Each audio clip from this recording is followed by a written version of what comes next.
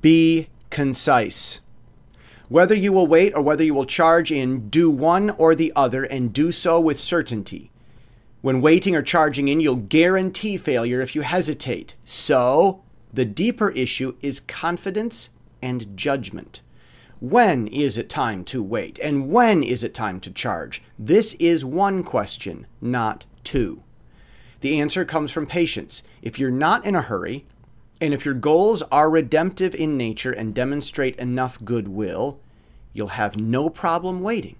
Then, finally pouncing on the enemy when the proper time arrives. And that is the point. I'm Jesse Steele, jessesteele.com.